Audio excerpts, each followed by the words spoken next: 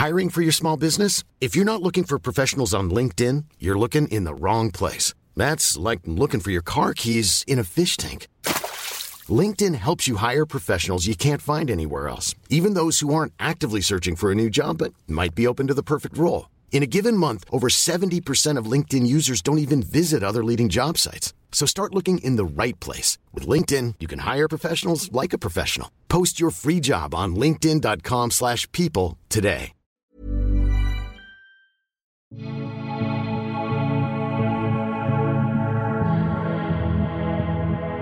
Hi, it's Lainey. It's Joanna. And welcome to Show Your Work. We're here. We're ready. We're launching ourselves into the weekend.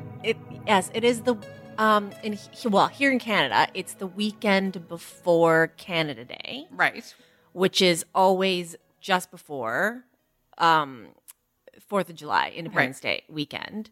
And so I feel like this is the time of year where no one really wants to work. Everything kind of slows down. You don't really get answers to anything until... Oh, there's definitely no, like July 10th, maybe? There's a pause period for sure. There are people who take the long weekend. There are people who try to out-psych the traffic and take the other long weekend. Yeah. I feel a bit... do you ever feel like you're a little bit jinxed? I don't know where this falls in your astrology life or what. But I have been having more struggles than is necessary to get like the backyard ready for people to come and hang and that kind of thing and deliveries and whatnot. And now today I have people coming tonight for a backyard hang. I need to like go get outdoor lights and whatnot. And it's going to be really like cool this evening. And so I feel a bit thwarted. I want this to be the big summer kickoff. And I think there's going to be sweatshirts. I don't mind a sweatshirt on a summer night. Like, I generally find that I don't like being sticky. Oh, see, yeah, that's a thing for you. But no, I like a real sticky time. No, I don't like being sticky. And also at night, I don't like mosquitoes. So when it's a sweatshirt night, it means that like chances are lower that I'm going to get bitten. What is your favorite season, would you say? Fall. Okay. Are we all just narcissists? Is it your favorite season because that's when your birthday is? No, it's because the clothes are the best in the fall. No, see, I don't agree. I don't agree that that's my favorite season. What's your Summer is my favorite season. Okay. And it is, I mean, part of it has to do with my birthday and some like lingering effects or whatever, but it also has to do with the clothes. Like the summer clothes are way better. Like, I disagree. I like layers, as you know. Yeah, I don't like that. Like, I like layers upon layers and layers that you can take off and versatility with clothing. And with summer, you can't wear a fucking turtleneck. No, exactly, which is great. Like with summer, everything is so simple. And so each piece has to be kind of perfect because there's no disguising and jacketing and whatnot. You can take layers on and off from like September 15th way right through most of May. Summer is its own exclusive thing. That's why I like it the best. And there's no leather jackets in the summer. Exactly, which is great. You can just walk out the door in what you're wearing. No, and I find footwear way more versatile in the fall. I mean, you know, in the summer, you can't do a boot. Agreed. Yeah, that's good. I like a boot. I don't like but you like socks in the house. Correct. I don't understand. I have cold feet all the time. I'm not wearing socks right now and my toes are cold. But yeah, fashion and everything in the fall and everything's cozy. Don't get me wrong. Like I like a back to school outfit with the best of them, but there's nothing as seductive as going, I guess I'm going out now and stepping into your shoes and walking out the door. I don't like the psychological pressure of summer either. Like you have to get up early because you're like, it's so sunny out. It's so nice. We have to do shit. And then it stays light forever and ever. And like, you feel guilty if you're not outside or you're not doing shit. Whereas like in the fall and winter, you're like, nah, I don't feel like it. I think you just need to adapt your methods. You can do everything outside. You can work outside. You can see people outside. I don't know how you do it, the work outside thing, because I can't fucking see my screen. This is why I've gone through so much trouble with the backyard. But like, yeah, shading is a thing. You need shade. You need angles. But, you know, put some work into it. You can do it. No, I'm not going to work to work. Like, that's ridiculous. You are contradicting everything you've ever said, including, I think, a preamble last week or the week before. I sort of agree with you in that you want to work easier, but I think you're missing out. Go outside. Okay, fine. All We right. will disagree on this. P.S. At the end of this podcast, I need to speak to you about a carryover from Sasha's podcast about pussies. Well, you've brought it onto the table. We got to talk about it now. Okay, maybe we should get the pussies out of the way. It's like Chekhov's pussy. Like once you bring it on stage, you got to have it go off. So on the Sasha Answers podcast, we talked about Jada Pinkett Smith talking about how she's in her 40s, but she has a 16-year-old pussy. And so there's this whole thing like vagina rejuvenation. Rejuvenation? Yeah, vagina rejuvenation. This is a tricky thing to say. Anyway, so then we started talking about pussies. No, but I need background. Does she say that, is this a mental state or did she get a surgery? I can't give you background because that's what we were trying to analyze. Go on. Did she mean tightening the inside? Right. Did she mean cosmetic surgery on the outside? And then at the end of the podcast, it emerged that like Sash, number one, calling her out, did not know that beef curtains actually refers to labia. What did she think it referred to? Like the mound. Like that's the outside. That's not a thing. That's not a curtain. Exactly. Okay. And that when people do reconstructive surgery on their pussies, like cosmetically, it's on the labia because they feel that, you know, it hangs down too low and it's not pretty enough, like porn star styles. Yeah, that's the most popular. Yes. Yes, go on. And then we talked about like the internal tightening. Yes. And why it needs to happen because isn't it elastic? And in theory, it should go back to maybe not like virginal tightness, but it's not like you're going to have a baby and then not be able to feel a dick inside you, right? But we don't know. So Right. Okay. I love that you come to me for an anatomy lesson. I'm just saying there's something you've done that I've never done before. Yeah, I know, but it also brings back the time when we were talking about twins and when cells kind of spontaneously divide, and you incredulously said, so they can just decide to be twins, as though you'd never had a health class before. It made me really happy. So yeah, of course the elastic can and does go back to the way it is in terms of, yes, absolutely. And like maybe there are some sort of whatever, like internal shifts, but that they're not always bad. That said, we're really getting into it now. What a lot of people talk about in terms of rejuvenation or tightening post childbirth is not from like the pass through. It's the tearing that can result, right? Right. So that can happen. And depending on how that happened and what it's like, the reconstructive surgery that you have on the day can be maybe not as refined because there can be other trauma. For example, if you have a baby and there's terrible tearing, but there's also like, a lot of blood loss and like blood pressure or preeclampsia or whatever, and the baby's in distress, people aren't worrying about the aesthetics of how your vagina and vulva look. Sure. Right? So sometimes people are going back to that kind of reconstruction because of the job that was done on the tear in the moment. Sure. But in theory, Yeah. no tearing, that part of your body should be able to perform that work and then also perform the work of sex after where you get pleasure out of it. Yes. Yeah. Like, so anyway, that's what we were discussing. That said, because I got a lot of letters about people saying thank you for talking about pregnancy and with regard to Serena Williams and us talking about this a while back. A few episodes ago. And her body and so forth. The thing that people don't talk about because you can't talk about it because everybody has a sample size of one, unless you're like a gynecologist, is like not everything is always identical to the way it was before, either physically or like, I don't know, internal feel. Mm-hmm. But that doesn't mean it's not as good or better. Like sometimes different is just different. Well, speaking of identical, the most important question I have for you is, can you pick your pussy out of a lineup? Mine? I think. Like, I would assume. How often are you mirroring that shit?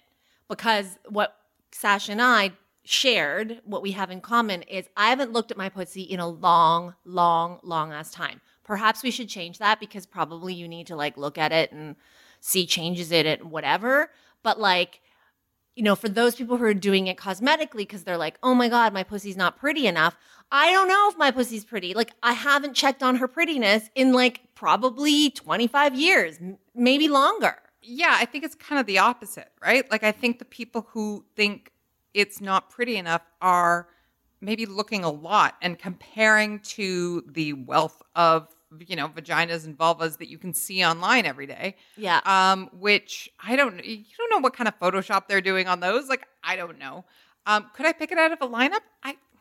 I don't know, I guess. Like, but could you pick your ass out of a lineup? Like, at a certain point, all bums look like bums, but right? at least when you stand up and turn around and look in the mirror, you have like a very clear view of your ass. Yeah, but I still think Your pussy takes work to look at. Yes, but I also think it's like contextual, right? Like, how much are we talking about what you can recognize? I think that could you pick it out of a lineup is, you know, it extends to like. Okay, like mine is completely hairless. So in a lineup. But so are a million people. Okay, so in a lineup of 10 hairless pussies, could I pick my pussy out of a lineup? I'm going to say no.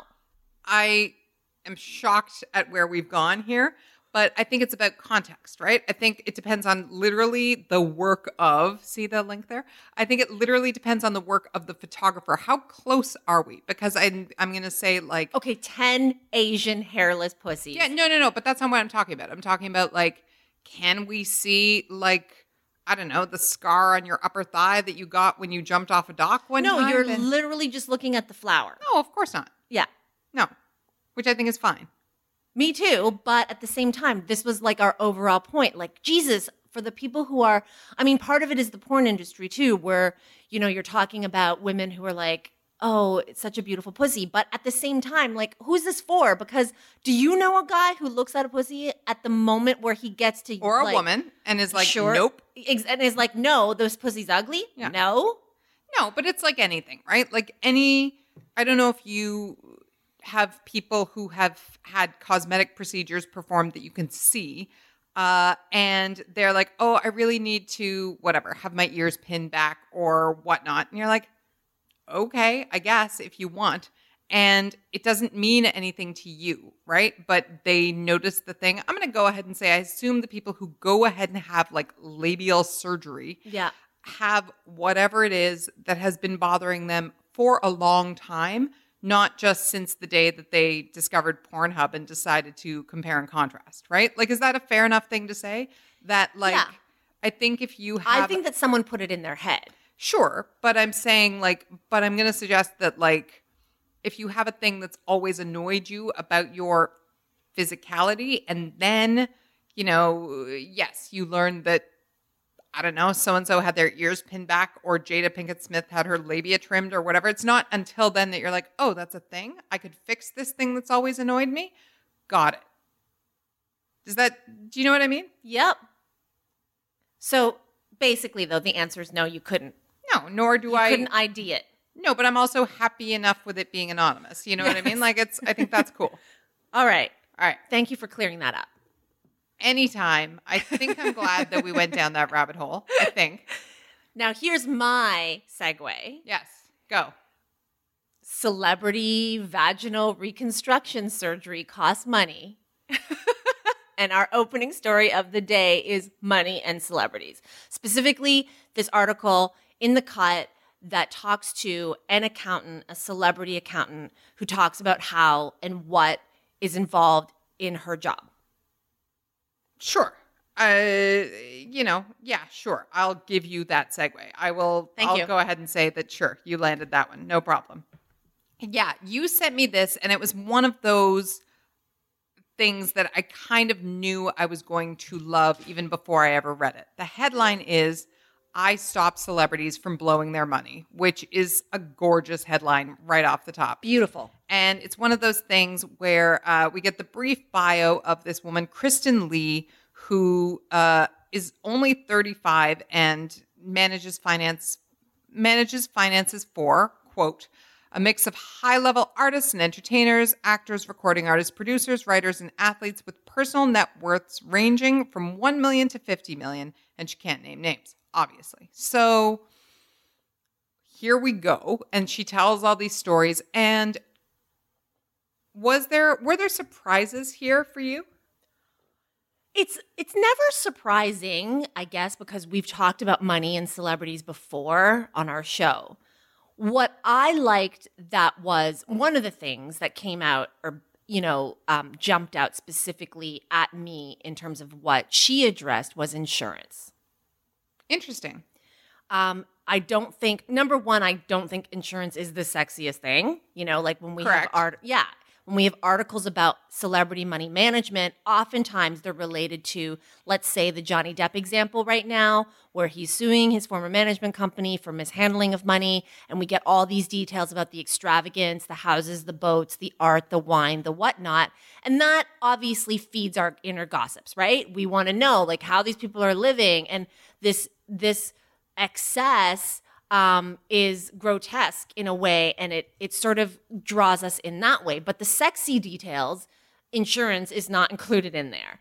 No, because insurance is, and I say this as somebody whose parents worked in insurance for my entire life, insurance is money paid so that things don't happen. That's right. Right? Like the other side of insurance is like car crash, health crises. Those are not happy things, but they're at least interesting things to talk about. But insurance is the boringness of it not happening. That's right. And so Kristen, actually brings that up. Like that's one of the paragraphs here is about insurance. And she says one thing that's surprisingly inexpensive for a lot of our clients is health insurance. The insurance policy for members of SAG-AFTRA is amazing. For the money, it is the best health insurance out there. It's only about $400 per quarter for an individual. So you're looking at about $1,200 or $1,500 a year for the best PPO coverage in the country. It travels with you everywhere, and you have access to emergency care facilities and 24/7 mental health care. It's great. I wish I could get it. Now, this is sort of, again, the unsexy part of it, right? That celebrities too have to worry about insurance. Perhaps more so. When you have more, you have to insure more, right? You have to protect more. Well, I don't want to say more so, of course, because I understand there are people living below the, income line who desperately need it. But what I'm like comparatively in terms of what they're trying to protect and that sort of stable of assets. It's so interesting because we think that these are things that celebrities, or at least our movie stars, the bold-faced names that we think about, they don't have to worry about it. But here's an accountant saying, oh, no. The union, one of the great things about the union, and we know about the SAG Awards, and we know that many celebrities, most of them are members, right? I mean, you have to be a member. You have to be. There used to be two unions, SAG and AFTRA, and then they joined. And I think, I don't know the ins and outs of it beyond SAG is easier to say, Screen Actors Guild. But yeah, you have to be in it. And then coming with that is all the benefits. Yeah. And this applies certainly in Canada as well. I don't know about Britain, but I would assume the Writers Guild is in the same. The Writers Guild is a union, for example, as the Directors Guild is a union and so forth. And they're in the same insurance group company as the actors and so forth.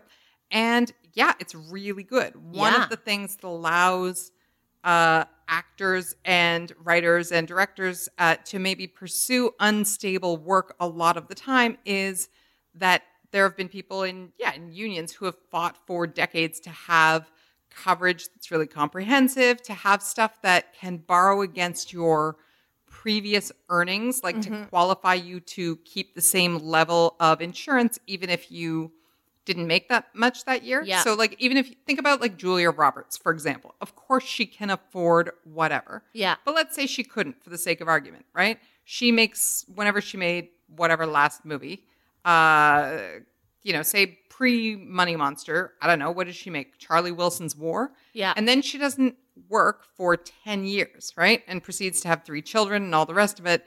And her health coverage, which of course probably covers her spouse and her whole family and whatever, is based on, well, you have enough sort of built up that you can have that same coverage from, years ago, even though on paper she's making $0 between, I don't know, 2007 and 2015.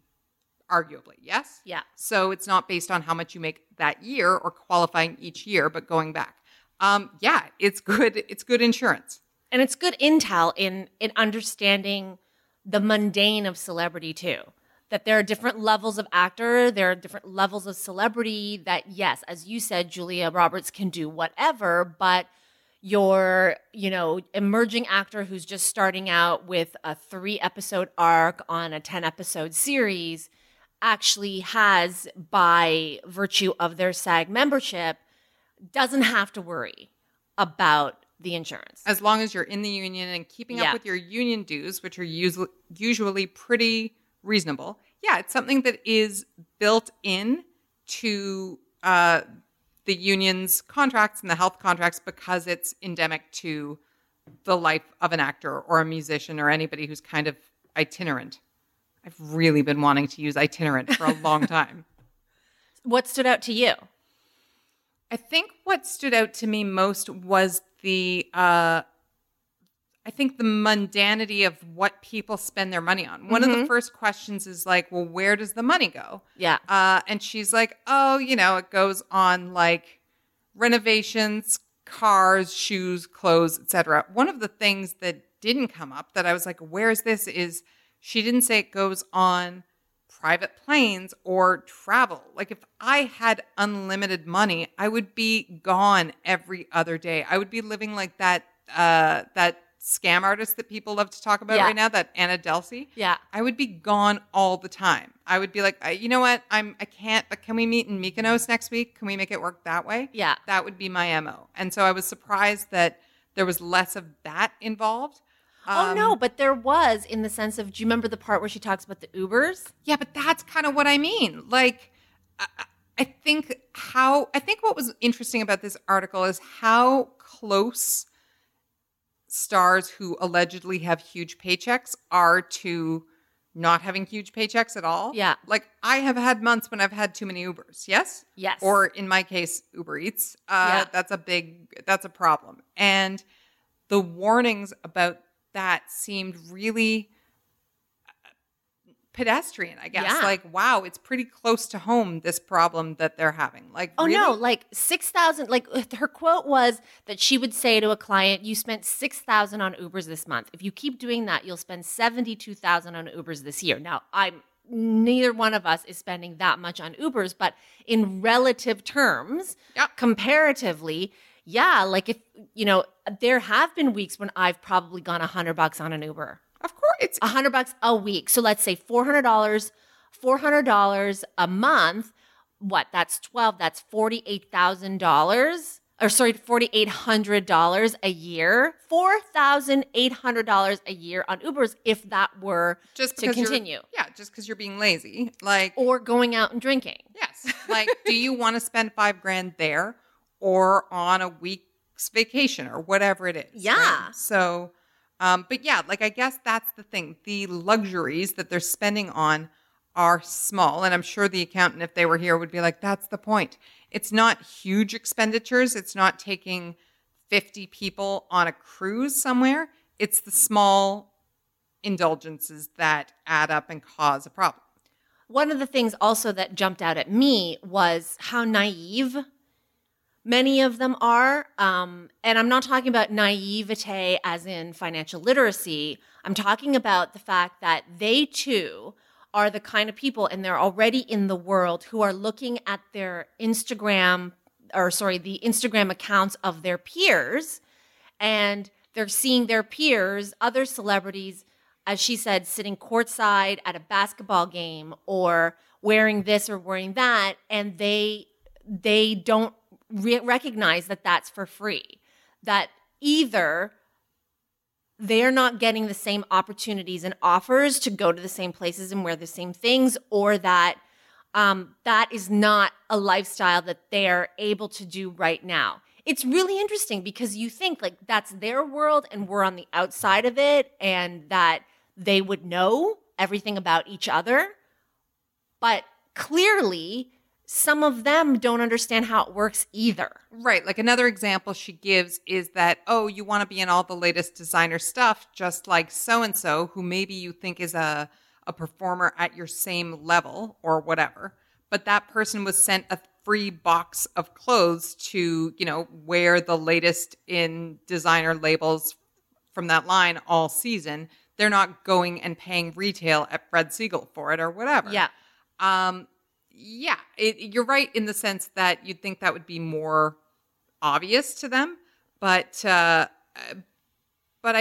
think probably it's about level and leverage, right? If I see Julia Roberts doing something I can't afford, I'm like, yeah, no kidding. If I see somebody whose latest movie at the box office did kind of the same as my movie did at the box office, I'm like, oh, she's walking around in the latest X, Y, and Z. I feel like I should be able to, not, hey, maybe I should talk to her business manager because that person is making her some deals, Well, here's the real world application to that is that aren't we seeing that in real life with, we live in Toronto and we've talked so much about home prices in Toronto and mortgages and what someone you thought was at a similar position at the law firm or the architecture firm or the engineering firm or the investment bank, what they're able to afford, the car they're driving, the neighborhood they're living in, the amount of bedrooms they have in their home. And you're like, what the fuck? How come my house is like in a shittier neighborhood, way smaller, I don't have parking, and I can only do this with my car? Right. And the answer to that is you will never know all the scenarios, right? You'll never know about the family money. You'll never know about like who, I don't know, has a side accounting job. Who that's bringing them in extra cash in lean times. You never know everything about what somebody's up to or like who's married to somebody independently wealthy or whatever. Again, I always come back to Nicole Cliff, who we've talked about on the podcast before, who was one of the two creators, owners of the website, The Toast, who was super clear when The Toast folded about the fact that the only reason they were able to maintain it for as long as they were was that her spouse, who had made a lot of money through ventures that I don't think we're privy to, was bankrolling it. That it wasn't like, hey, you too can start up a quirky, fun website about writing. Yeah. There's always going to be stuff behind the scenes that you don't see or don't know. Reese Witherspoon comes to mind. Reese Witherspoon came from an incredibly privileged background before she ever arrived in Hollywood. The rags to riches was already starting on third base, just to really mix up my metaphors, right? So yeah, you never know all the things, but you start comparing yourself in a one-to-one scenario. And the other social media angle on that is me looking at people, I don't know, posting, drinks out on a Friday afternoon. I'm like, I'm working. Why aren't I out on a patio on a Friday afternoon? Oh, yeah, I feel that. And you don't know, like, I don't know, were they fired? Are they like not doing what they're supposed to be doing? Are they like, is the post from a week ago and they're actually like in their cubicle? It takes more than you would ever expect it does to kind of remind yourself of that stuff all the time. To me, too, I think why it's important to have these conversations and why I appreciate this woman, as you said, who's, 35 years old. And as she says, breaking the mold of how people in her industry and in this industry used to behave is another sort of argument in favor of like the millennial point of view. Do you know what I mean? Like she talks about how the old way of money management in Hollywood was to keep the stars sort of innocent of the boring banking shit. Let me take care of it. You just go and be an artist. And she was like, no, that is not the approach. That is not what we're doing now. What we're doing now is also educating you. I want to take care of your money, but I want to educate you on why I'm taking care of your money this way and why you should care about taking care of your money. And I do think that is more of a millennial approach than other generations, where even in our family lives, it was taboo to have children be talked to or be brought into conversations with their parents about money. I mean, you and I have talked about this, I think, both on and off the podcast, that maybe is a more North American point of view, right? That wasn't necessarily the case growing up in immigrant households or in households where, put it this way, if your family doesn't have money, I think it's no secret. I think the people who weren't talking about money or weren't taught to talk about money are the people who had it. And so that preserved innocence is a privilege in and of itself of the relatively well-to-do, right? But then it makes you unprepared. Agreed. To go out there to have conversations about money, to be understanding of people who don't have money. If you don't have money, then to figure out and get more information as in terms of how to make it, how to take care of it.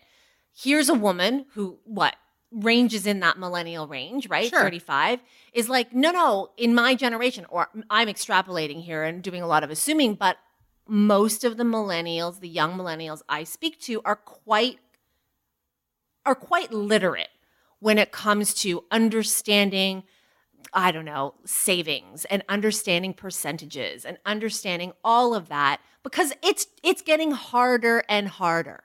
Well, here's what was most fascinating to me about this is I don't know what you think would be your biggest indulgence in if you were suddenly 11 figures rich tomorrow. Like, where would your biggest problem spot be? What would you spend the money on? Clothes and planes. Sure. Yeah. Not an actual plane, but I would only exclusively fly business class. Well, obviously. Yeah. It's so expensive. It's crazy. It's crazy expensive, for sure. But I think that if I had more money, my first thing that I would want to do would be to retain the services of somebody like this full time. She really doesn't act as just a business manager or an accountant. I have an accountant who I love, who I talk to intensely for about 2 weeks every year before my taxes are due. Yeah. But he's not on the phone every week being like, maybe you should put a little money over here. Maybe you should or shouldn't take that job, or maybe you should save for this or that. Everything we know about finance and everything that people are taught doesn't apply to the completely mercurial lifestyle of people who are paid when they're paid for the thing that they do. You know, she talks about how an album might give you an 8-figure advance, but it's meant to be 2 years of living money, and that includes paying all your staff and everything else. Yeah. I would want this person at my side, especially because she extends into, she's very clear that she says sometimes I become more of a friend and I'm often advising and not just teaching. I think there is probably an immense opportunity for somebody who is kind of money-minded like this person to be a financial advisor to people who don't look like they have money. Does this make sense? Mm-hmm. I feel like there are disruptors, another word I'm overusing recently, who are trying to make this happen, or like Wealth Simple or whatever. But if you could brand yourself as a money manager to millennials or a money manager to the broke, I feel like that would be a huge, huge opportunity to fill. But also here, I think the lesson too is about work and success and what happens when you become successful. Along the way, you do things yourself, right? Along the way to getting to that level of success. You handle all of it yourself. And once you reach a certain level of success, part of learning how to be successful is to identify who can help you maintain it and get to the next level. There are certain responsibilities and things that you did along the way that you have to let go of. I mean, yeah, for sure. I agree with that. You mean like in terms of like looking over every little number in the books and that kind of thing? Yeah. For sure. I hear that and I agree with that. But I guess I think of it kind of the opposite way where, no matter how much money you're making, if you're able, and the health insurance conversation applies here, you entrust your teeth to a dentist. You don't try to do your own dental work, right? You entrust your car to a mechanic or whatever. I'm saying I think it would be great to have somebody at all levels to entrust your money to, even if you're clearing, I don't know, $42,000 a year at your entry level job in insert industry. And people are trying to tell you that that's like, oh, it's such a wonderful salary and opportunity for the person of your age. Like, whatever. Yeah, I think that and what I'm trying to say is it's difficult on both ends of that. At the beginning of success and when success has arrived and more of it, you want to cultivate more of it and you want to grow more of it. Because at the beginning, let's say you're making an entry-level salary, you're like, well, shit, I'm not actually making that much money. How can I siphon off already the little that I have to pay an accountant to look over for me? For sure, to save what I'm supposed to save, all those things. And then by the time you become successful, you say to yourself, I've been doing it this way all along. I've already built up this muscle. It's hard to let go of the things that have brought you success and the way that you've done things successfully all along to be able to jump to the next plateau. Right. But then it comes to something that you have always said to me, which I don't know if you made this up or you adapted it from somebody, but there's a great line that you've used where you're like, yeah, but at a certain point, if it comes down to time versus money, you have to choose time. And this is what it becomes for these celebrities, right? If you are, or even a working person, a working actor, writer, whatever, if you are necessarily on set from 8 a.m. till 4 the next morning, and you have to return in 12 hours, you're not spending that time like carefully combing through your books. It makes more sense to pay somebody, regardless of how successful it's been for you up to that point. Than to not, or if you have to arrive somewhere overnight and be ready to go in the morning, like cough up for business class, even though it is so expensive, because you have a better chance of being rested as opposed to crammed in a middle seat somewhere. I think that is the interesting work dynamic of it. It is hard to do that for a lot of people. It's hard on lots of levels. I know many people who have difficulty with it. I'm married to one of them. Mm-hmm. So Jacek has always been that do-it-yourself kind of person. And there are times when our business has been growing and sort of bursting at the seams. And we've realized, okay, we need to delegate and pay and make that investment so that we can take the business to the next level. But the key is to recognize it before you're bursting at the seams. For sure. And the other way, right? Like you say, and by the same token, if you are, say, the lead on a teen series that suddenly blows up and blah, blah, blah, and you're getting movie offers, great. Yes. Like, work with an accountant. I think about the person who is fourth or fifth billed on that show, who is making a fraction of the star's salary, who's working and who intends to keep working, but feels like, well, okay, I have X amount of dollars and I want to take my business to the next level. Do I put the money in the clothes that get me photographed? Do I put the money in the publicist who will get me a spread in Us? Or do I put the money in what seems like the least sexy place, to a financial manager or whatever, who's going to help me hang on to it? Yeah. But then maybe I'm not getting any further ahead than I could. It's a legitimately tough decision, and all the blogs in the world and all the books about personal finance don't address the specificity of what it's like in this business. So that's one of the reasons it was so attractive. And it's in all businesses. Like I have a friend right now who has just opened had a great business idea, has just opened a gym. Mm-hmm. And it's growing very quickly. It was a grassroots family business. She was doing it with a partner.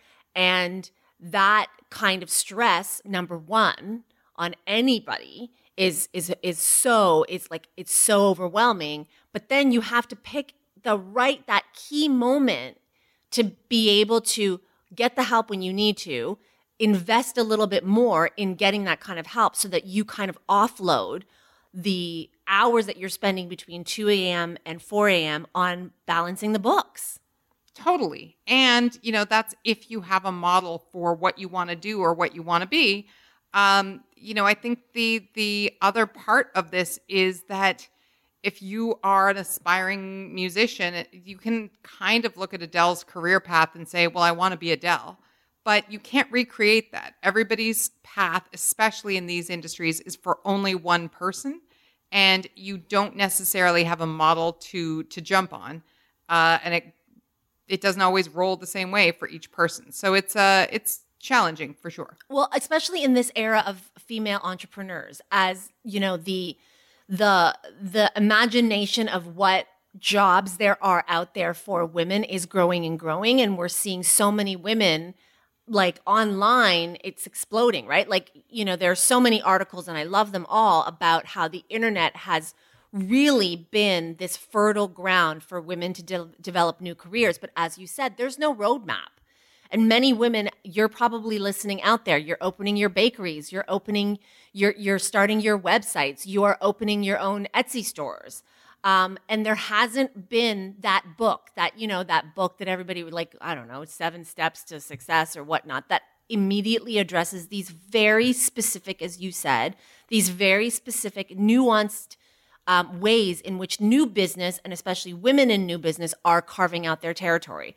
So it's obviously an ongoing discussion. And I think you can only really dig deep and get to solutions in these discussions if you're willing to be comfortable in talking about money.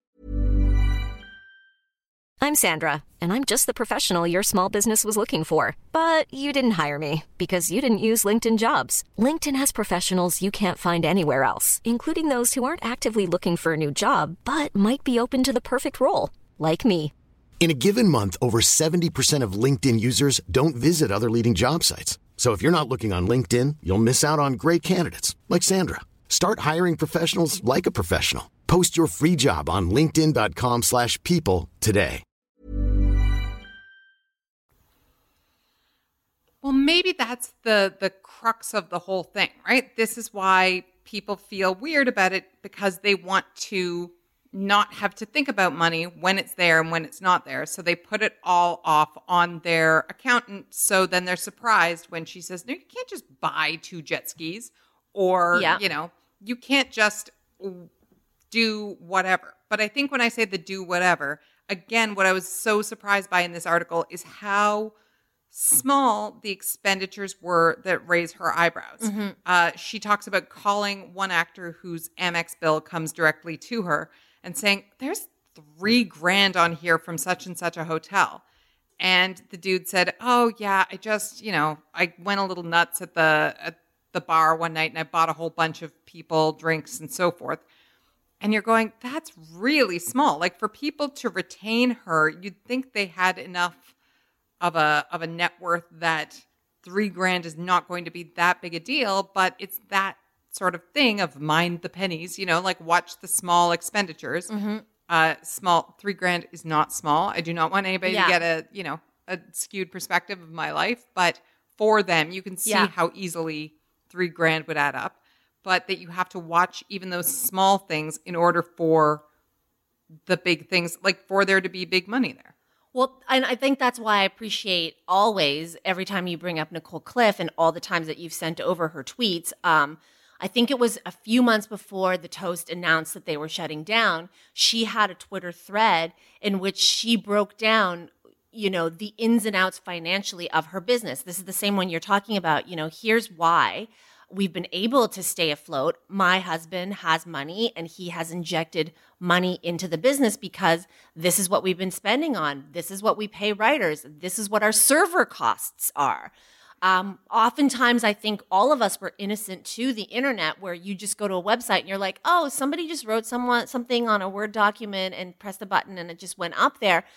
No, I know this intimately. There are server costs that amount to thousands and thousands of dollars a month, depending on what your monthly traffic is. You want to pay people fairly, and Nicole Cliff and the Toast always had a really, really great platform for introducing new female voices online. And those women were compensated in many different ways, both financially and platformally. And so I want us to join, the ongoing circle of women who are out there talking about money and saying, hey, we can do this. We can have these kinds of conversations with each other that won't compromise our work and won't compromise our security. And it's the same, it goes back to the same discussion we were having a few weeks ago about sharing salaries, about talking about the money, getting more information. But always about also sharing, to your point, the non-sexy costs, right?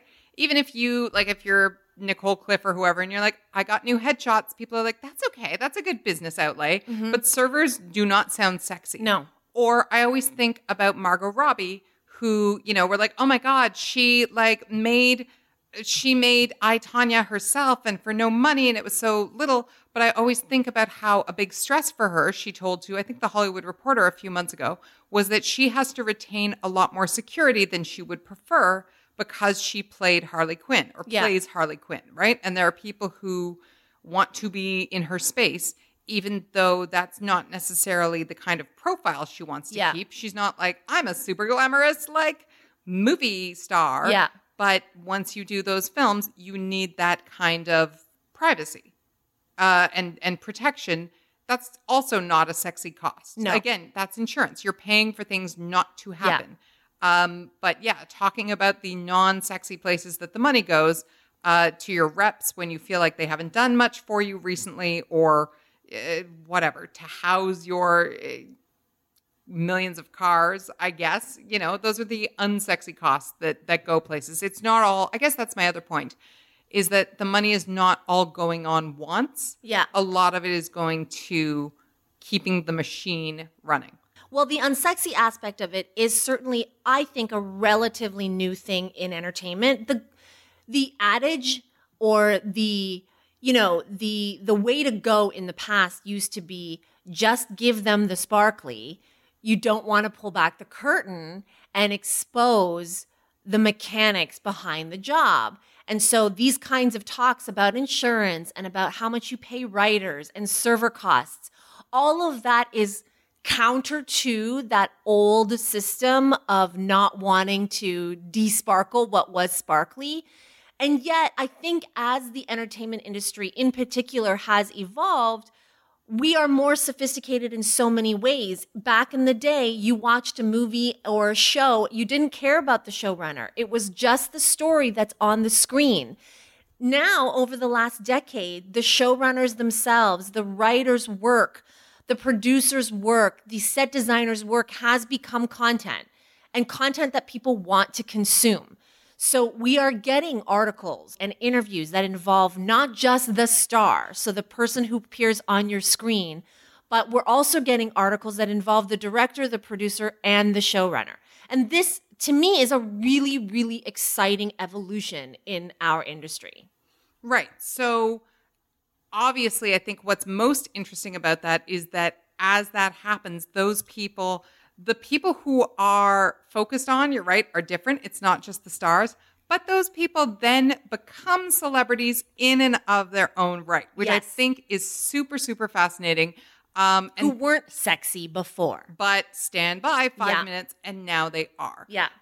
So, of course, that takes us to our next topic, which is a really fascinating conversation with Marti Noxon and Gillian Flynn, although you planted doubt in my head that maybe it was Gillian Flynn. Yeah. I heard somewhere that it may have been Gillian Flynn, so, and yes, we could easily Google this, but it's more fun when you tell us. So right. You get at us. Yeah. They give an interview along with Amy Adams about the upcoming Sharp Objects limited series, although there's an asterisk involved because even though it's based on a book, like everything that is a limited series these days and based on a single book is like, yeah, or maybe it isn't. Yeah. So stand by on that. But both those first two names that I mentioned, Marti Noxon and Gillian Flynn, are not household names or weren't.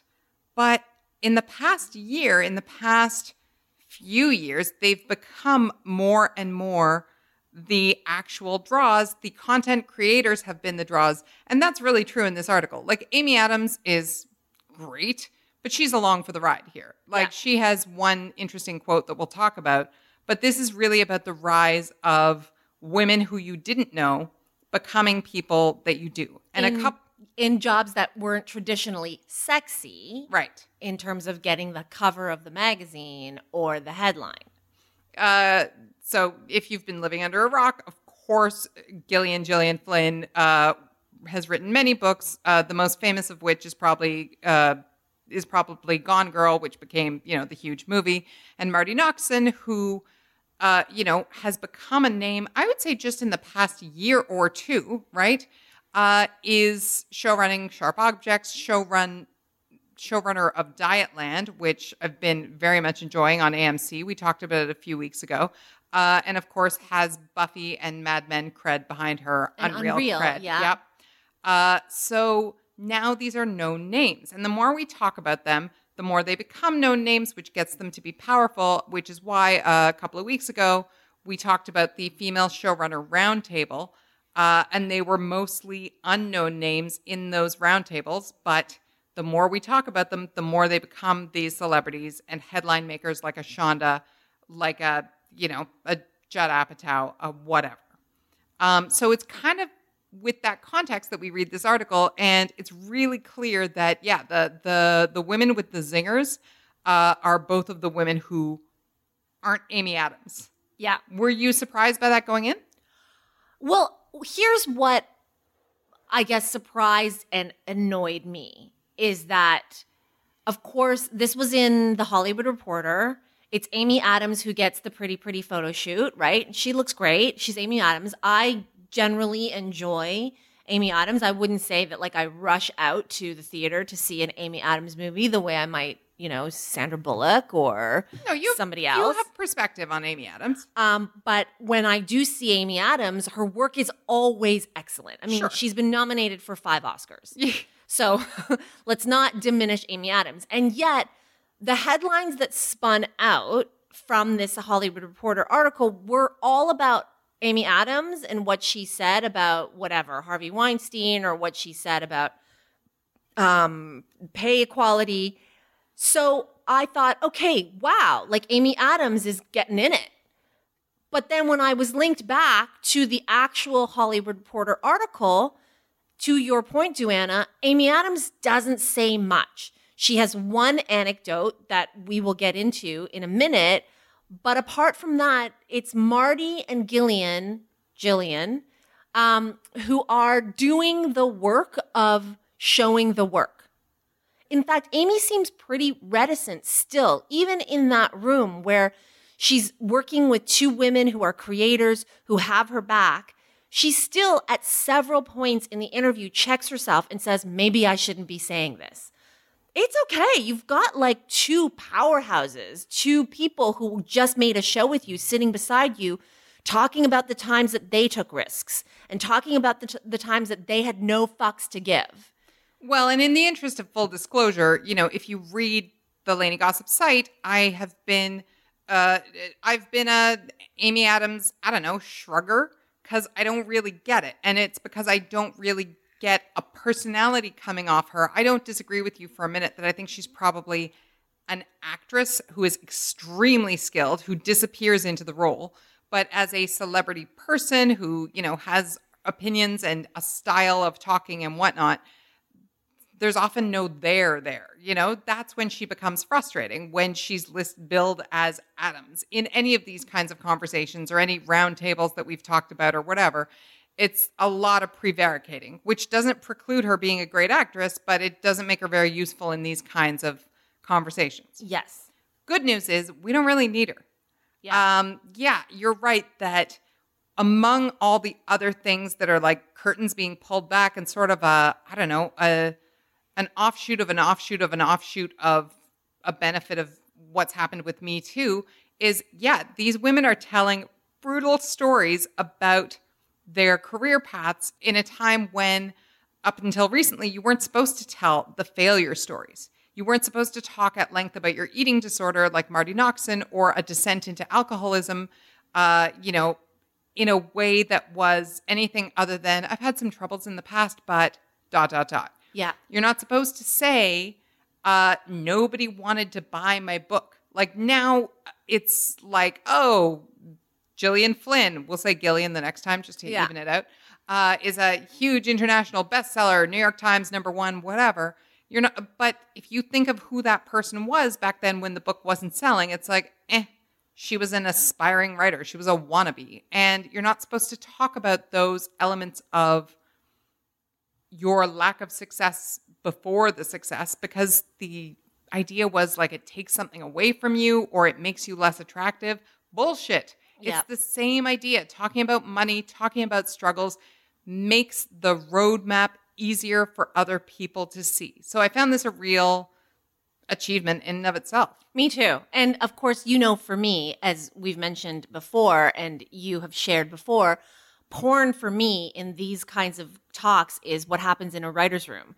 And, you know, Gillian was a writer at Entertainment Weekly. Then, you know, she started writing books. Of course, she's so successful now. So she is now also transitioning into television writing and movie writing. She talks about how for her, writing was, when she's especially working on her books, a lonely or a solitary exercise. Being thrown into a writer's room, however, was a new experience for her. And she talks about the fact that, like, it was exhausting. Yeah, and that's very, very true. And I love that. I'm always asking you, when you're in a room on a show, I'm always asking you to describe the writer's room experience. Again, you know, I guess the through thread of what we've been dealing today with on this episode is what was unsexy is now sexy. It's pornographic for me. I love you saying that. A bunch of writers locked in a room, breaking story, a phrase I heard from you. This is what you do when you break down an episode, you break down an act, you know, in a movie or whatever. All of you are in there together, and a lot of it is sharing personal experiences or relating to somehow what your character might be going through by drawing on a similar experience you may have had. And all of you sharing that so that you can drill down to the point of answering the question, what will he, she do now? Right. And I think what's interesting is that you latch on to that term breaking story and you use the term drill down because the reason it's so exhausting. You say, oh, sharing stories about your life. Like, it sounds very cocktail-y and great, right? It is often about wrestling a story into shape or knowing that you have to get to X point and you're so far away from it, and how the hell are we going to get there?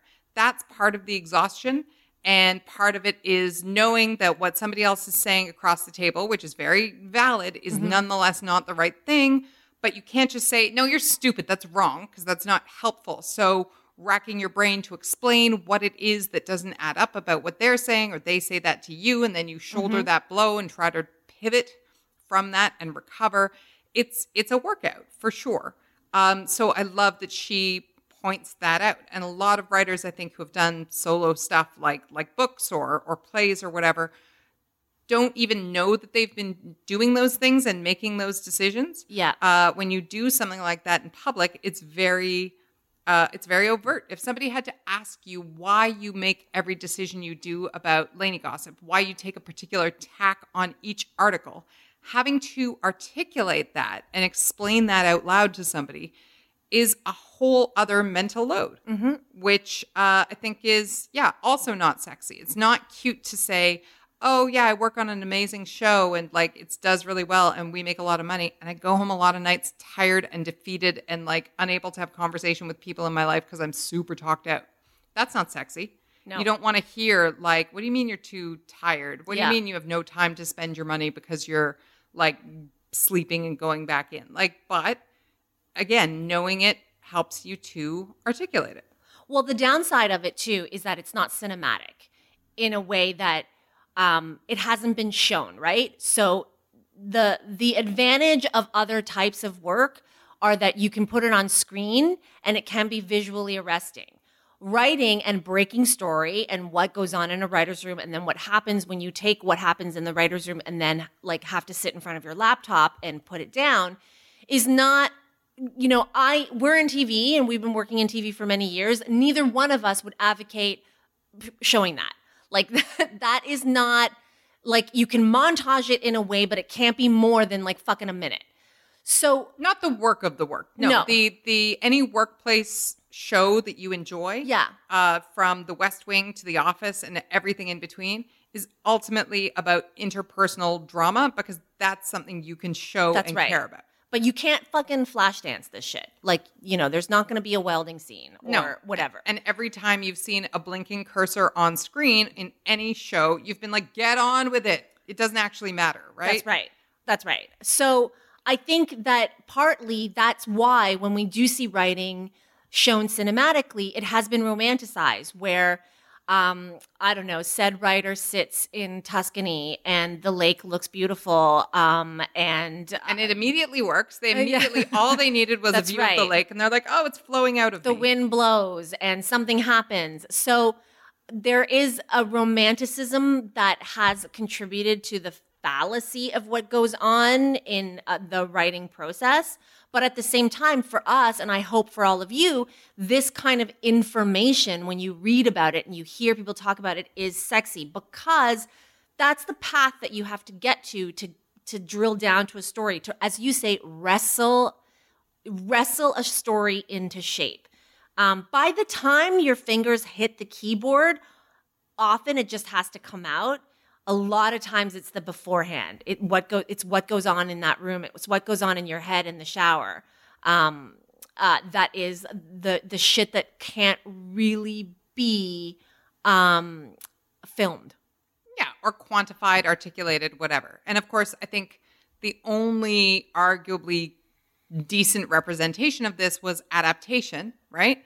In which the Charlie Kaufman movie, where the pain of trying to write is kind of presented on screen. And I don't even know if I think that's a full articulation of it. All I really remember is the Meryl Streep sex scene as relief from all the misery. But yeah, no, it's not cute to look at. No, so I really enjoyed that part of Flynn's sharing in this interview. And I definitely, as you said, enjoyed, the information that she's given here about how deadlines change in terms of your success level. So, what's so interesting is that she talks about delivering her next book, that she's behind a little bit. When she was writing her early books, nobody gave a fucking shit about when she was going to deliver the first draft in the manuscript because, there weren't millions of people around the world waiting for it and hinging on it. There wasn't a publishing company saying, when's our next millions coming in? Now she is the author of Gone Girl, so everybody's waiting for the next book, and that deadline is now a thing. Right, and there's, loosely speaking, more money, more problems, right? Like there's more and more people relying on you. That's actually a really great example of more money, more problems. Right, like it's just, the more successful you are, the more people wait on you to make their days or their years, essentially.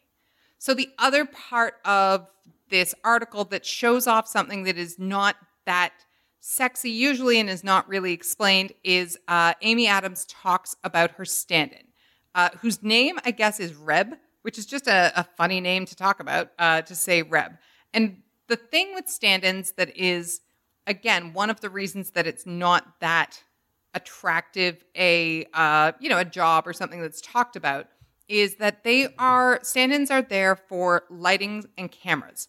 And this is not just so that stars, they don't have to stand there forever. But you've heard this before, but the lights are incredibly, shockingly hot.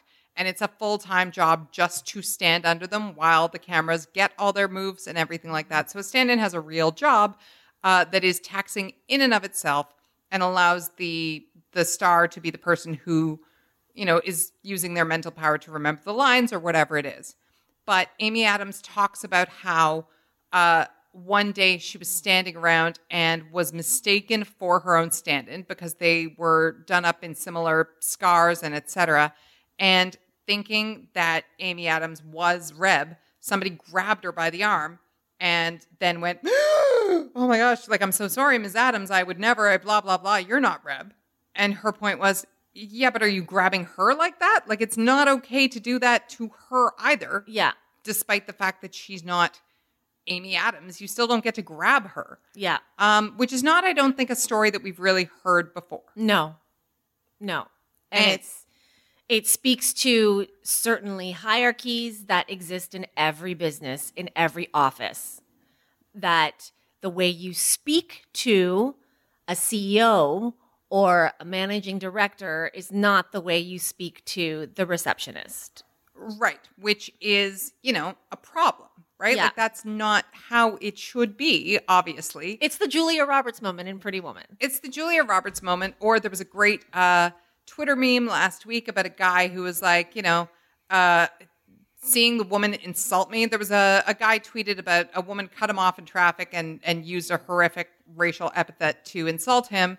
And he's like, watching her walk in and see that I was the person who was going to interview her for the job that she was late for was priceless. Yeah.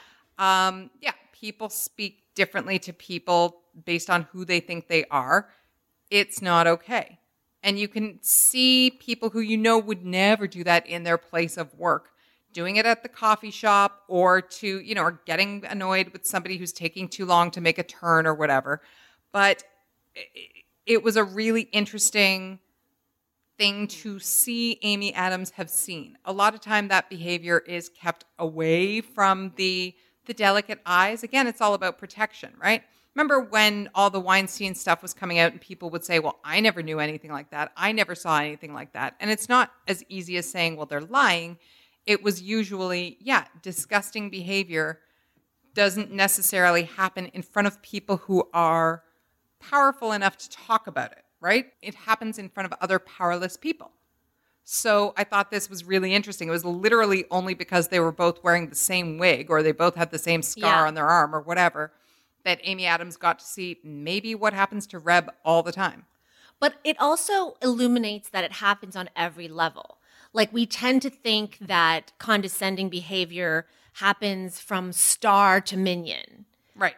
And in this example, what I think is really interesting is that whoever was grabbing Reb was likely a production assistant, like a non-bold-face, maybe not that much more powerful person than Reb to begin with. Do you know what I mean? Somebody in wardrobe needed her. Somebody like a grip needed her to get out of the way or whatever. Yeah, someone who probably was lower down in the credits. We're not talking about call sheet, like first, second, third on the call sheet either. No, yeah. And so it's amazing how, as you're saying, the things that are not okay, all of us have been conditioned in a way to buy into it.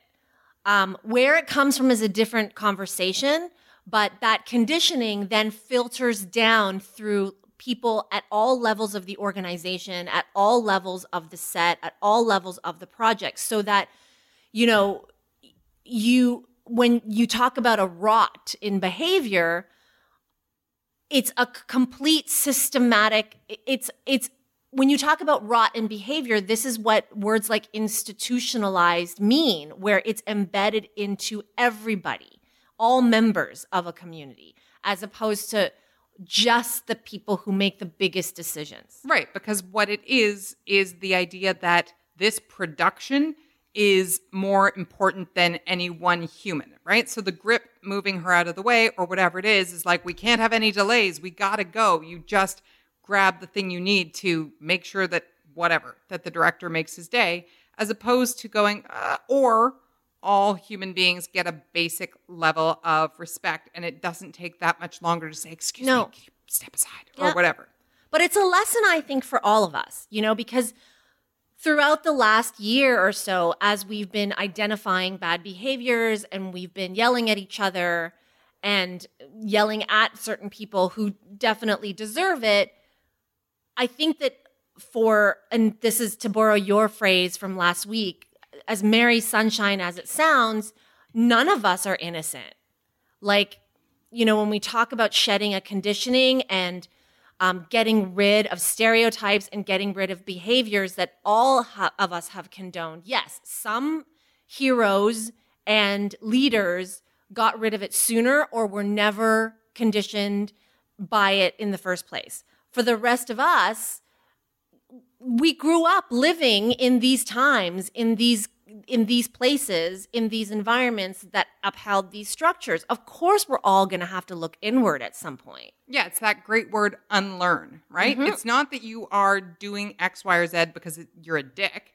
It's because you learned it somewhere or other. And so you have to unlearn it. And my favorite thing, in order to unlearn something, you have to accept that you were wrong without intention, right? Sometimes people get really upset about, no, I'm not wrong because I never meant to imply that or blah, blah, blah, whatever. It's like, okay.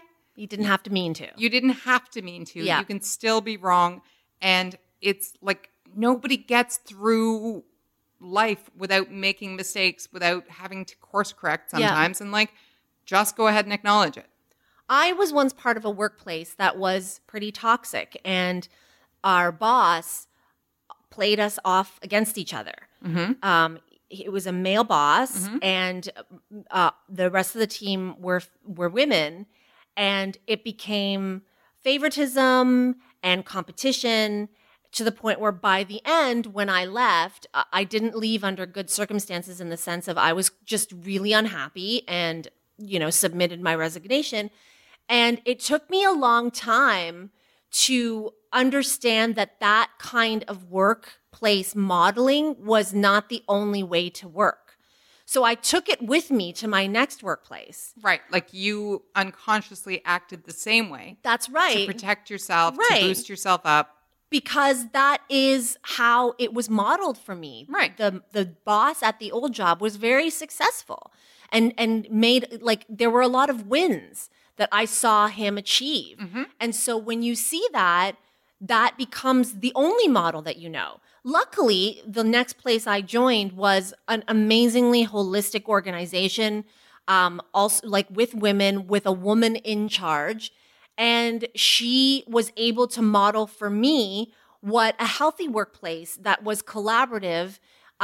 Competition is certainly welcome. We talk about it all the time, how competition can be healthy. It can make you better when it's when you're competing within the right guidelines. Sure. And, you and I have both written on the site about how sometimes you need competition to push you into the next gear. Right. But she was able to foster that sense of healthy competition without undermining people, without working in an environment where when someone delivered good work, it doesn't mean they're better than you. Right. It just is a standalone piece of great work that is waiting for you to join it. And to me, the most important thing in that story that you're telling is she didn't castigate you for behaving in a way that was not the way she wanted to run her business, right? She can show and model a way, but also you made a mistake. Maybe you made it several times. That's okay. Like, this is the other thing. People get so afraid to make mistakes that they are paralyzed, and mistakes are going to happen. And that brings us all the way back to how much I love Marty Knox and where are we at? Jillian? We're back to Jillian. Yeah. Jillian Flynn. Talking about missteps or mistakes or whatever, because if you present yourself as somebody who has never made an error, you pretend that you're kind of on a different plane, on a different level. And maybe that's where I am frustrated with Amy Adams, who has never said, oh, I really should have done this. I wish I had done blah, blah, blah. Instead of always saying, well, no, I didn't think it was my place to talk about Jennifer Lawrence or whatever it is she says here when they're talking about salary. Tell us about mistakes you did make as opposed to things you thought better of and didn't do. That it's always more helpful to hear about the things that didn't go quite right. And our final story of the day is about the Oprah Winfrey Network. It's an article that appeared in Wired that I couldn't wait to, devour, about how OWN has figured out what their niche is and the kinds of creators that are part of the OWN family. And the kinds of creators who are part of the OWN family who are living up to OWN's, for lack of a better word, branding. OWN, of course, stumbled out of the gate. This is Oprah Winfrey's own network, and we all heard about the ratings and whatever, but in the last couple of years has really found its lane and is nicely humming along. And I really enjoyed this article that explained and sort of, lived up to and illustrated a common theme here on the podcast, which is specificity and universality. Mm-hmm. They targeted and narrowed down to what content they were specifically going to focus on. And in doing that, in finding a specific and particular voice, the universal appreciation and acknowledgement of that content arrived, came calling, paid attention. So that was one of the things I really wanted to talk about and why I pitched this. And the second thing was the names, the kind of names who were being brought up, these new names where we've talked about throughout this podcast, the unsexiness, new people who 15 years ago, 20 years ago would not have had articles written about them and would not have appeared in articles are now getting their due and are now becoming celebrities in their own right. Ava DuVernay, for example, is someone who is working with OWN, developing several shows, and of course, the primary one among them being Queen Sugar, which has been acclaimed. Ava DuVernay is doing all kinds of other things independent of OWN, but there are other showrunners who are making their mark and really getting our attention. Now they are, but for such a long time, not the case, right? So one of the things that's so interesting in this article is that the first thing they sort of describe about OWN is the idea behind the network. And so the quote is, the goal was to, quote, take the idea of a person and embody her belief structure and vision, unquote, in every aspect of the network. And that's from the president of OWN, that was the idea. So that's really esoteric. That's a really vague ass thing to want to do. And I think we all kind of knew that like maybe it's about spirituality or remembering your spirit or whatever OWN was kind of saying at the time, and how is Super Soul Sundays about this and so forth. And what's happened is that where OWN has found its real legs is in scripted programming, right? They have Queen Sugar, they have Greenleaf, and so the article here in Wired is also focusing on one of its newest showrunners, Mara Brock Akil. And so what kills me about this is that I had the opportunity to hear Mara Brock Akil speak a few years ago at the Toronto Screenwriting Conference, and I did not know her name before, as I suspect most of you don't know her name now. And it's kind of preposterous because she's been showrunning for a long, long time, but not in the spotlight. So her story, and she was great. Talking about your missteps and things that happened and so forth. She really went into her whole path of how things started. She created Girlfriends when she was like super young, and they were like, yeah, great. Here's a showrunner who's actually done this before to help you out. And she kind of had to wrestle control back of that show. She created the show The Game, which is like huge in circles of people who watch it and yet never really gets to the level of, acclaim. And she created Being Mary Jane, which is, of course, the Gabrielle Union show, which, again, has been killing it for 5 seasons, but doesn't make the headlines, doesn't get the attention. Well, I should mention, too, you talk about Gabrielle Union, and Girlfriends, of course, was Tracee Ellis Ross. Of course. But again, far before Tracee Ellis Ross was a name, even though she was still Diana Ross's daughter at the time, right?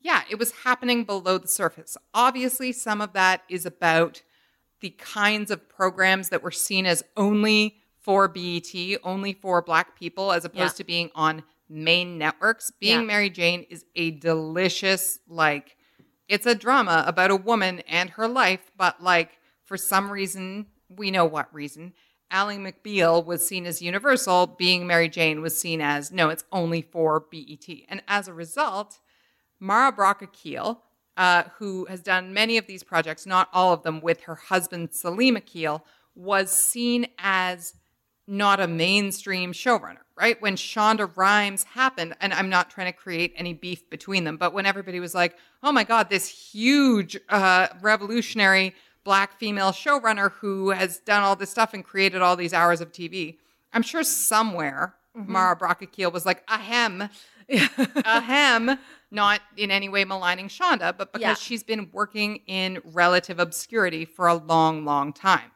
So when you say things about things being different, what's different about her and the reason that she's tied into this own revitalization is because the show that is kind of being touted as the one that's really going to save the network is Love Is ... which is the tale of she and her husband meeting and falling in love in the 90s in LA. And so it's kind of like Issa Rae and Insecure, wherein when Issa Rae had created the web series of The Adventures of Awkward Black Girl, she became not only the writer but the star. Mara Brock-Akil is now becoming not only a showrunner who has great ideas and so forth, but somebody whose own story is worthy of being seen on the screen. This is what is shifting things. It's exciting, but it's like, it's long overdue.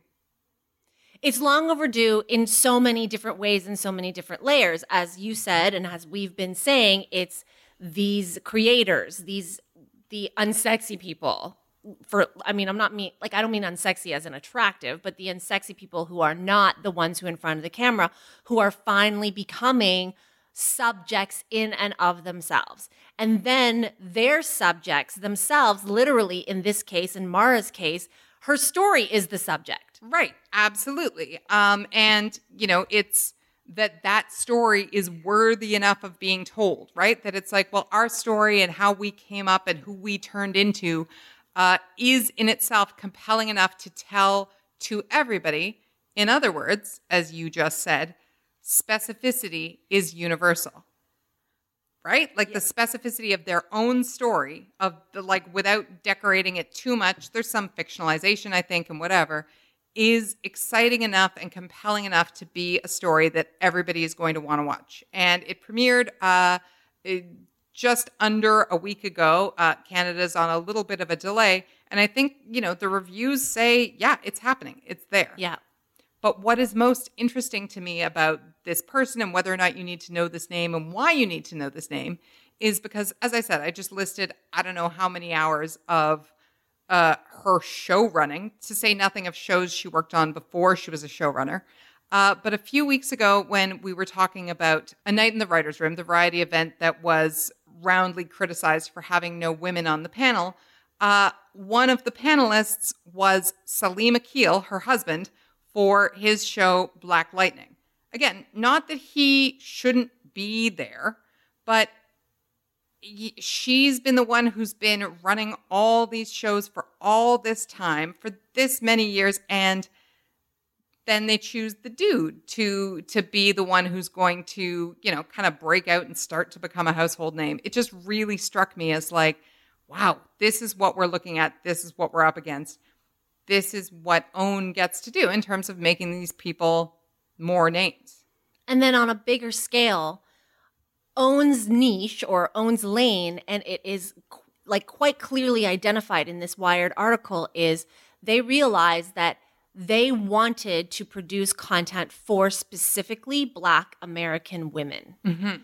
And that they wanted Black American women to see themselves in these characters, in these storylines, not just as one person in that show that everybody else is 6 or 7 white people, so they have to uphold everything, but Black women in all forms. They can be meek, they can be strong, they can be wealthy, they can be poor, they can be complicated, they can be simple.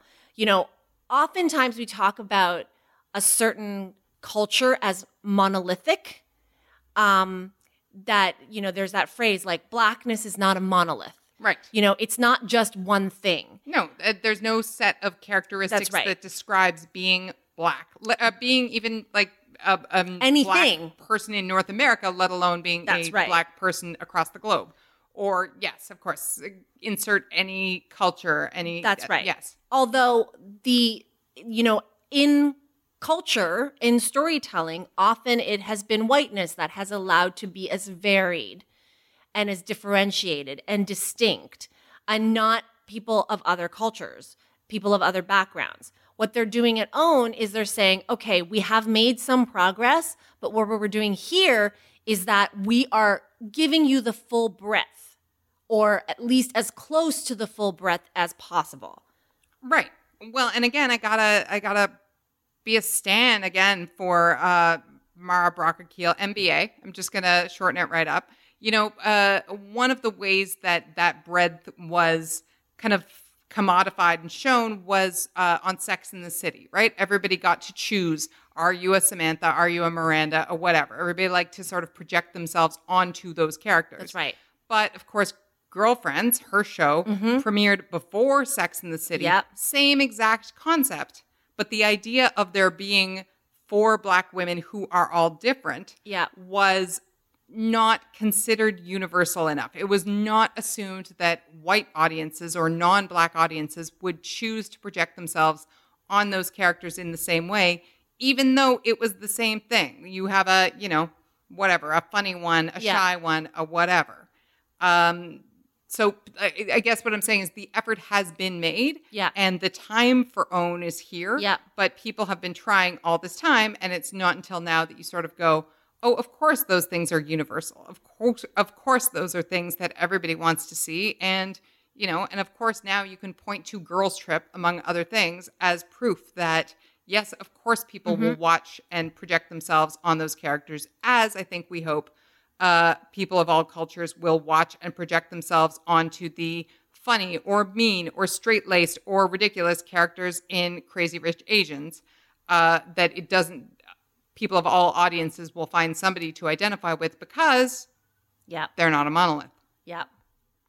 And on a final note, to your point about Crazy Rich Asians, the same week that Crazy Rich Asians comes out, Jenny Han's book series, To All the Boys I've Loved Before, the movie adaptation coming out on Netflix, teen rom-com about a girl who writes letters, the boys find out. You close your eyes, typically that is going to star a girl who doesn't look like Lara Condor. Right. Lara Jean in the books. Right. And part of the point of that is that those books are super charming, as you know, but they are specifically about an Asian American set of 3 sisters, and that is neither whitewashed nor blended together in the show or in the movie. It is as they appear in the books. So, there's suddenly there's more places for you to choose. Are you a Kitty or a Lara Jean or a Margot? Same idea. But also, we all recognize love hijinks in high school. Oh, been there. Of course. But of course you have. And it is universal. And the specificity of being the middle sister among 2 and, to a widower father and whatever also allows the universal to come out. Well, we've just made a case for the unsexiness to be sexy. For sure. And whether that brings us back around to sexiness again, because I wonder whether next week we're going to wind up talking a little bit more about what makes Netflix tick in the face of all this stuff, which is like business, algorithms, whatever. But it also might be bringing back the rom-com. So, there's in every angle, the behind the scenes nuts and bolts produce the sexy. Next week is also our final episode of season 2. Oh, well, God, now there's more pressure. So you guys need to send us your notes about the season, about this episode, about what you related to 2 episodes ago. Any sort of work anecdotes, we want to read them. We want to share them. We want to learn from them. So please keep sending us your notes and keep sending us your stories. We will be back then with all of your comments on board. We love them. We love hearing what you think about what we say, how we sound, our digressions about body surgery as we, we got to put a toe in today. Pretend I didn't say the bit about put a toe in. And thanks for listening on Spotify or on iTunes or on Google Play. definitely leave us your comments. Subscribe. We never tell you to subscribe. It just occurred to me. Please subscribe. We love popping up in your phone or device every week. Have a great Canada Day. Have a great 4th of July holiday. This is probably the last episode of Show Your Work that you'll listen to before those two holidays. Be safe, eat a lot, put on your sweatshirts. Don't get bit by mosquitoes, and we'll be back soon. Bye. Bye.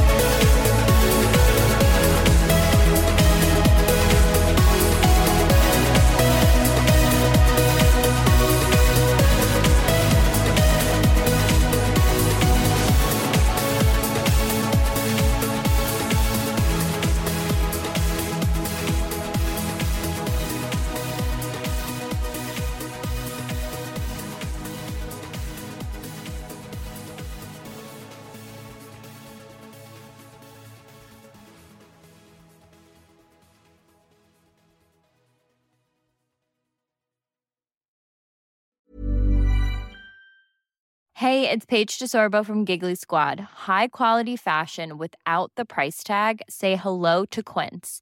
I'm snagging high-end essentials like cozy cashmere sweaters, sleek leather jackets, fine jewelry, and so much more. With Quince being 50 to 80% less than similar brands. And they partner with factories that prioritize safe, ethical, and responsible manufacturing. I love that. Luxury quality within reach. Go to quince.com/style to get free shipping and 365-day returns on your next order. Quince.com/style.